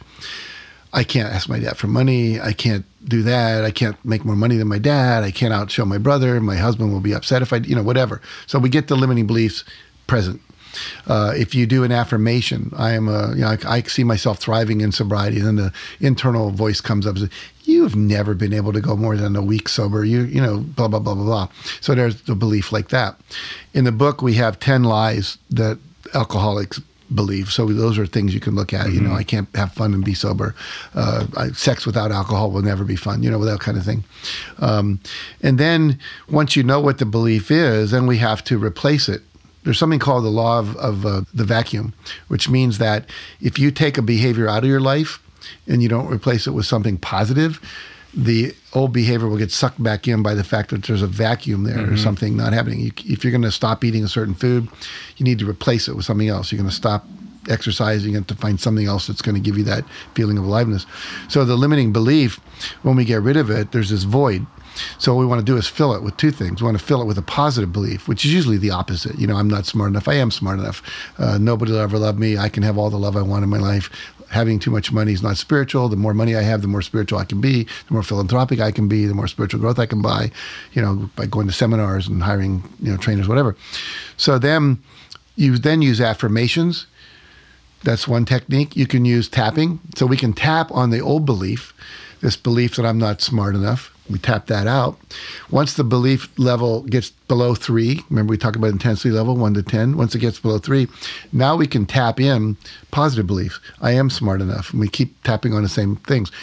Now, what you can do with a practitioner who's trained, they'll play with you. They'll say, I am smart enough. No, I'm not. Who am I kidding? No, I really am smart. No, come on, you're never going to be smart. We play with the two, kind of collapsing them on each other. Mm-hmm. And then we can replace it with I'm smart enough to do anything I want and tap on that. One of the things about tapping that I think is more powerful than just affirmations is Esther Hicks, who channels as being called Abraham. Right. She says you never want to put a smiley face sticker on an empty gas tank monitor because it's still empty. And so we say, even though we teach positive thinking, you have to acknowledge the negative, like I am an alcoholic when you're first, confronting your denial and alcoholism. But then after a while, we want to tap that out and then replace it with I'm thriving in sobriety, something along those lines. But Byron Katie's work of getting past beliefs about how other people should be, that's really good for that. Mm-hmm. The work, you just go to thework.org or thework.com. You can access her work. That seems to get at the core of taking responsibility for your actions and getting out of victimhood too. Yes. Because when you're looking externally, like for all these people are not doing, the world is not aligning to your vision. You're creating your own suffering. Yeah, this belief that the world should do what I want it to do. The world revolves around me. One of the things Byron Katie Which is a very alcoholic thing to do, by the way. Yeah, well, see, there was a wonderful woman in Texas whose name I forget. I think it was Jackie somebody. She wrote a book, When a Nation Becomes an Addict. And it was the idea that we live in an addictive culture, that we live in a psychologically ignorant culture. We live in a blaming culture. If you look at Congress, each side blames the other. Instead of saying, how can we cooperate to get something done that would be useful? The Republicans right now are kind of like, we'll stop anything the Democrats want to do. And the Democrats blame the Republicans for everything that's not happening. So they're just like, it's ridiculous. Nothing happens. So we're all blamers, complainers, and victim mentality. Mm-hmm. And that's kind of built into the culture. And unfortunately, we see it on TV, we see it in the movies, we see it in... I feel like it's getting amplified too, especially the victimhood kind of narrative about our culture is really, the volume seems to be peaking on that right now in a way that I haven't seen in past years. I see it in race relations a lot. I see that going on. There's a lot of victim on both sides. The whites are the victims of the immigrants coming in, and the blacks are victims of the cops. And I mean, there's certain truth in all that, or they couldn't even exist as stories. But the truth is, I'll never forget. I was speaking at a conference with all African Americans, and this one African American got up and he says, "You're all bitching because the white man won't let you take the elevator." He says, "To hell with that. Start walking up the stairs." It's like, just quit blaming everybody for what's not working in your life and figure out how to do something that works. And so, yes, there's racism. Yes, there's sexism. Yes, there's all kinds of crap. The Wall Street is out of control. All that doesn't work. But we elect the congressmen. We're the ones who buy the stocks and keep them in our 401ks. We're the ones that kept electing people after we didn't go after the Wall Street people. So we're responsible for our reality. And we're definitely responsible for how we respond to it. We can look at the recession that just occurred, and a lot of people lost their homes. Some people in the same conditions actually made money. One woman I know said, everyone's selling stuff on eBay to try to pay their debt. She opened a store called I'll Ship the Stuff You're Selling on eBay. Bring it to my store, I'll ship it for you. So there's always opportunity in the midst of everything, but most people are so focused on blaming someone else for why it's not working, they don't see the opportunity. It's like literally they have called a scotoma, which means a blind spot in psychology. But I also feel like our culture is in a crisis of consciousness in that, we're prioritizing and outsourcing our happiness to, material, accumulation. And this is being driven by, it's like, I don't have to say it. You understand what I'm talking about. Like Madison Avenue is driving this notion that, our happiness is derived from keeping up with the Joneses and all of that. And we can read a bunch of books and we can listen to you and we can all intellectually understand that that's not the case, but we still sort of blindly base our lives on that premise. Well, information without action is delusional. So basically, I tell people, this is why this is a 30-day action program for the 30-day sobriety solution. My book, The Success Principles, has 67 principles. Every one of them has action steps, because knowledge without action, knowing you shouldn't smoke doesn't make any difference unless you stop smoking. Knowing you should eat healthy food, organic food, don't eat GMOs, all that stuff doesn't make any sense. You can talk about it at a cocktail party if you don't stop eating that crap, So basically, we have to take action. And again, it goes back to fear. Why don't people take action? They're afraid of negative consequences. They're in habitual thinking. You have to get your head out of the sand. Most people don't read books. Most people are getting their news from the internet. There's no in-depth understanding of anything anymore. I mean, Donald Trump tweets something, and the whole media that's all they talk about all day long. There's no in-depth analysis of anything anymore. It's ridiculous. So, I agree with you. And going back to the materialism, we have been conditioned to believe by advertising that something outside of us will make us feel better. That's why the pharmaceutical industry is a $1 trillion a year industry, where we think some pill will fix us. And I go back to that quote I said earlier, it's skills, not pills, that are going to make your life different. We have to learn the skills to manage our life, not just our emotions, but our relationships, our food, our sense of power, how we deal with money. All of that has to change, and we're the only ones that can do that. But we've been, as you said, conditioned by the media, and the media is owned by large corporations. They're all in it for selling more stuff. What did George Bush say when we were attacked on 9/11? Don't let the terrorists stop us. Go out shopping, Mm-hmm. And so we have this culture that believes it can only grow if the consumerism continues to grow by a certain amount every year, so the gross national product goes up. And we are steeped in this attachment to abundance, to things that will never fulfill us, as opposed to sufficiency of what will fulfill us. And so until we break that addiction, we're stuck. And if you had to articulate what would fulfill us, how do you answer that? I think, I always say this: if you were blind and deaf, what would fulfill you? It would be a good hug. It would be meditation. It would be pleasure in a sense of connecting with people, relating to people. Let's take the deaf part out for a minute. It'd be talking about things that matter. It'd be about having intimacy, shared intimacy. It'd be about exercise. You'd feel good in your body. It'd be about doing all those things that don't cost that much money. It's like, I remember being at a workshop in Chicago when I was in graduate school, and this trainer had us. There were 300 people in the workshop. We were in a big gymnasium, and the trainer, who I loved, a really cool guy, said, I want you to close your eyes and mill around and make contact with people. Don't let anything happen to you don't want, and go for what you do want. Go for what you do want, don't let anything happen you don't want. And so we're milling around and hugging people and dancing with some people and just playing and laughing and everything. Finally, I'm hugging this woman. I think, oh my God, it's the best I've ever felt in my entire life. The energy, the nurturing, whatever. We actually sat down on the floor. I had my head in her lap. She's talking about that. It was about 10 minutes. Then they said, open your eyes.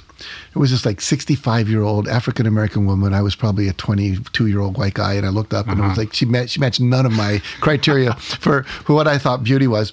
And I realized, boy, I am so screwed up, because I'm looking for something out there that matches some, societal vision of what good is, of having the right car, the right woman, the right clothes. So if you were blind, you couldn't see what anyone's wearing. You couldn't see whether this car looks better than that car. You couldn't see that art collection is better than my art collection. All that stuff would disappear.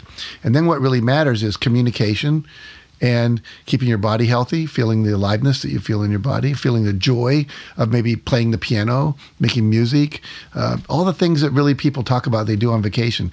We had fun. We went hiking. We sat on the beach and talked to some new people we never met before.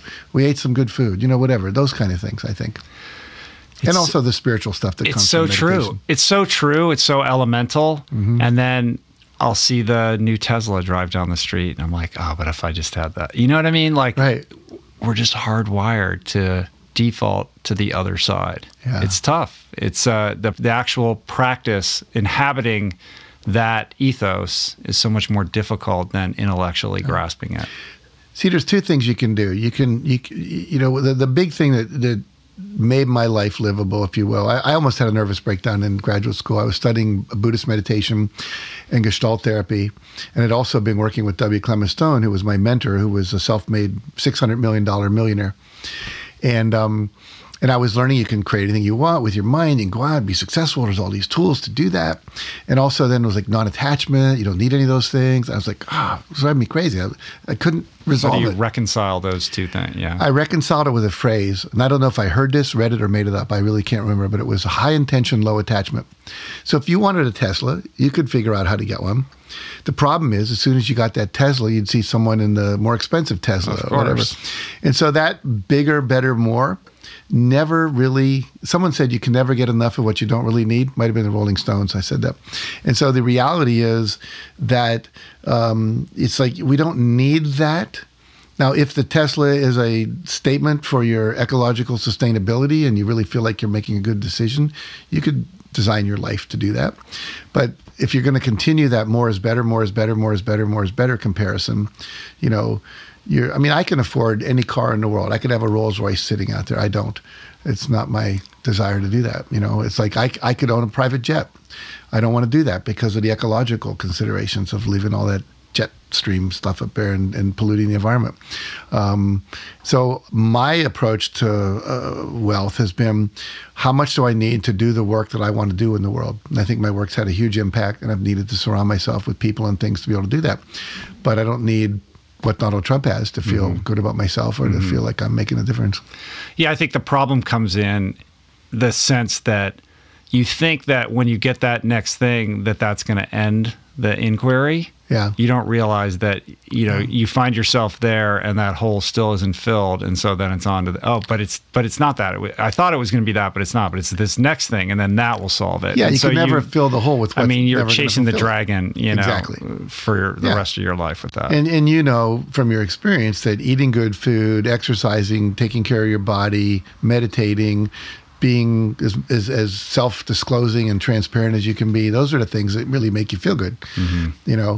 I go hiking with my wife, or we go dancing, or we make love, or we have two friends over for dinner, or we talk to our son or I Skype my grandson. That's better than 90% of what's out there. Mm-hmm. All right, we got to wrap it up here, but I think we can close it down with one final thought, which is, imagine somebody's listening to this. They're stuck in a job that isn't doing it for them, or they're in a relationship that they know isn't right but can't seem to find a way to extricate themselves. Whatever it is, like some kind of crisis point in their life, and they're looking for a strategy out. Could you sort of leave us with a little bit of insight or wisdom that could be of benefit to that person? Yeah, I think all conditions, other than maybe you've got, MS and you're in a wheelchair and things like that, or you've been paralyzed by an automobile accident, pretty much all conditions we experience are changeable.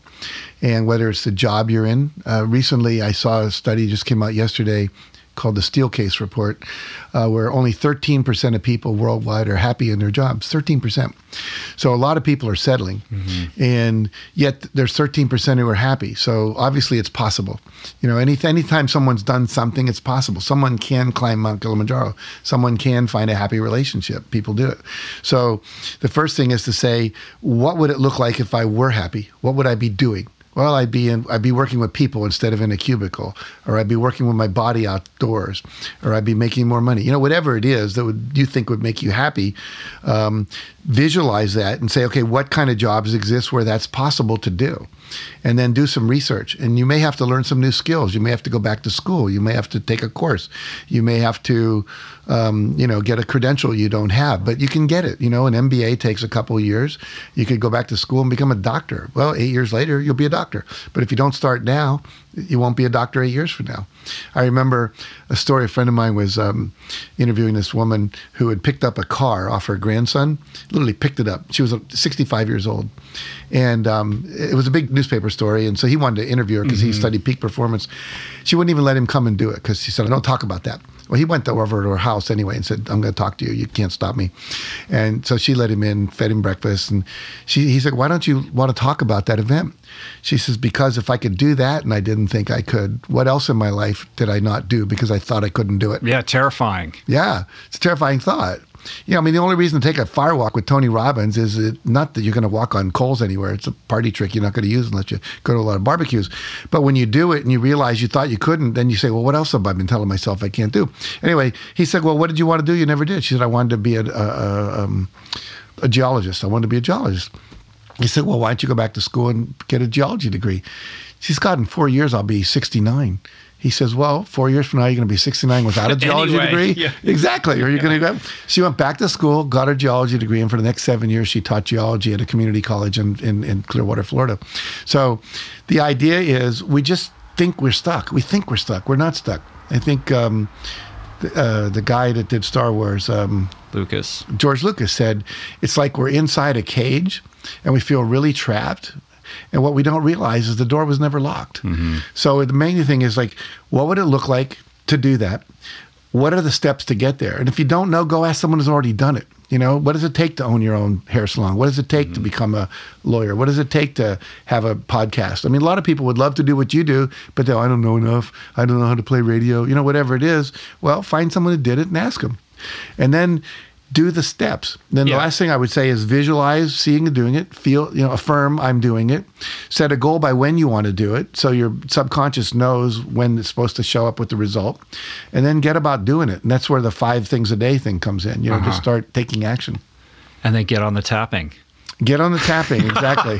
Tap your way to success. No, I think it's about taking that first step too. It can seem so overwhelming, but the first step might be just going online and finding a phone number and placing a call to find out information. Absolutely. It's tiny little things that you can do that in and of themselves are not intimidating or difficult, and creating momentum around that. One of my students, Janice Canfield, has a quote, something like, she says, whenever you think of something and you don't know what to do 3 easy things. What are 3 easy things? You want to be a singer. So go down to the guitar store and just ask them how much the guitars cost. Mm-hmm. You can do that. Ask them if they know anyone to teach you singing lessons. There's no risk. You can do that. Yeah. Sign up for one lesson. You can do that. Just get started. Martin Luther King said, you don't have to see the whole staircase. Just take the first step in faith. The staircase will reveal itself as you take the next step. Thanks for talking to me, Jack. My pleasure. It was really fun, Rich. So the book is The 30-Day Sobriety Solution. You can find it on Amazon. Use the Amazon banner ad at richroll.com to check that out.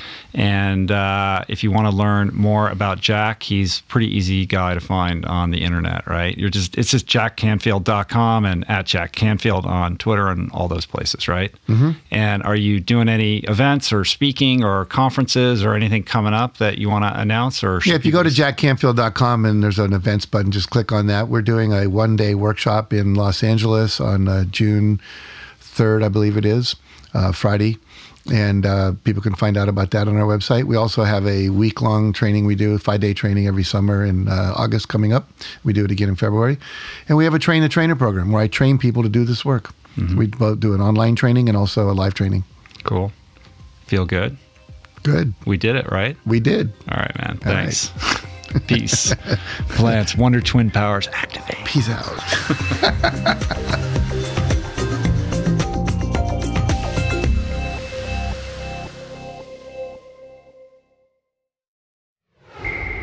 All right, so what'd you guys think about that? I thought it was pretty good. When we were all done, Jack was like, wow, that was different. That was interesting. Sometimes I don't always share all the interviews that I do, but this one was really kind of left of center of my typical experience. And so he was enthusiastic about sharing it when it comes out. So hopefully he will do that.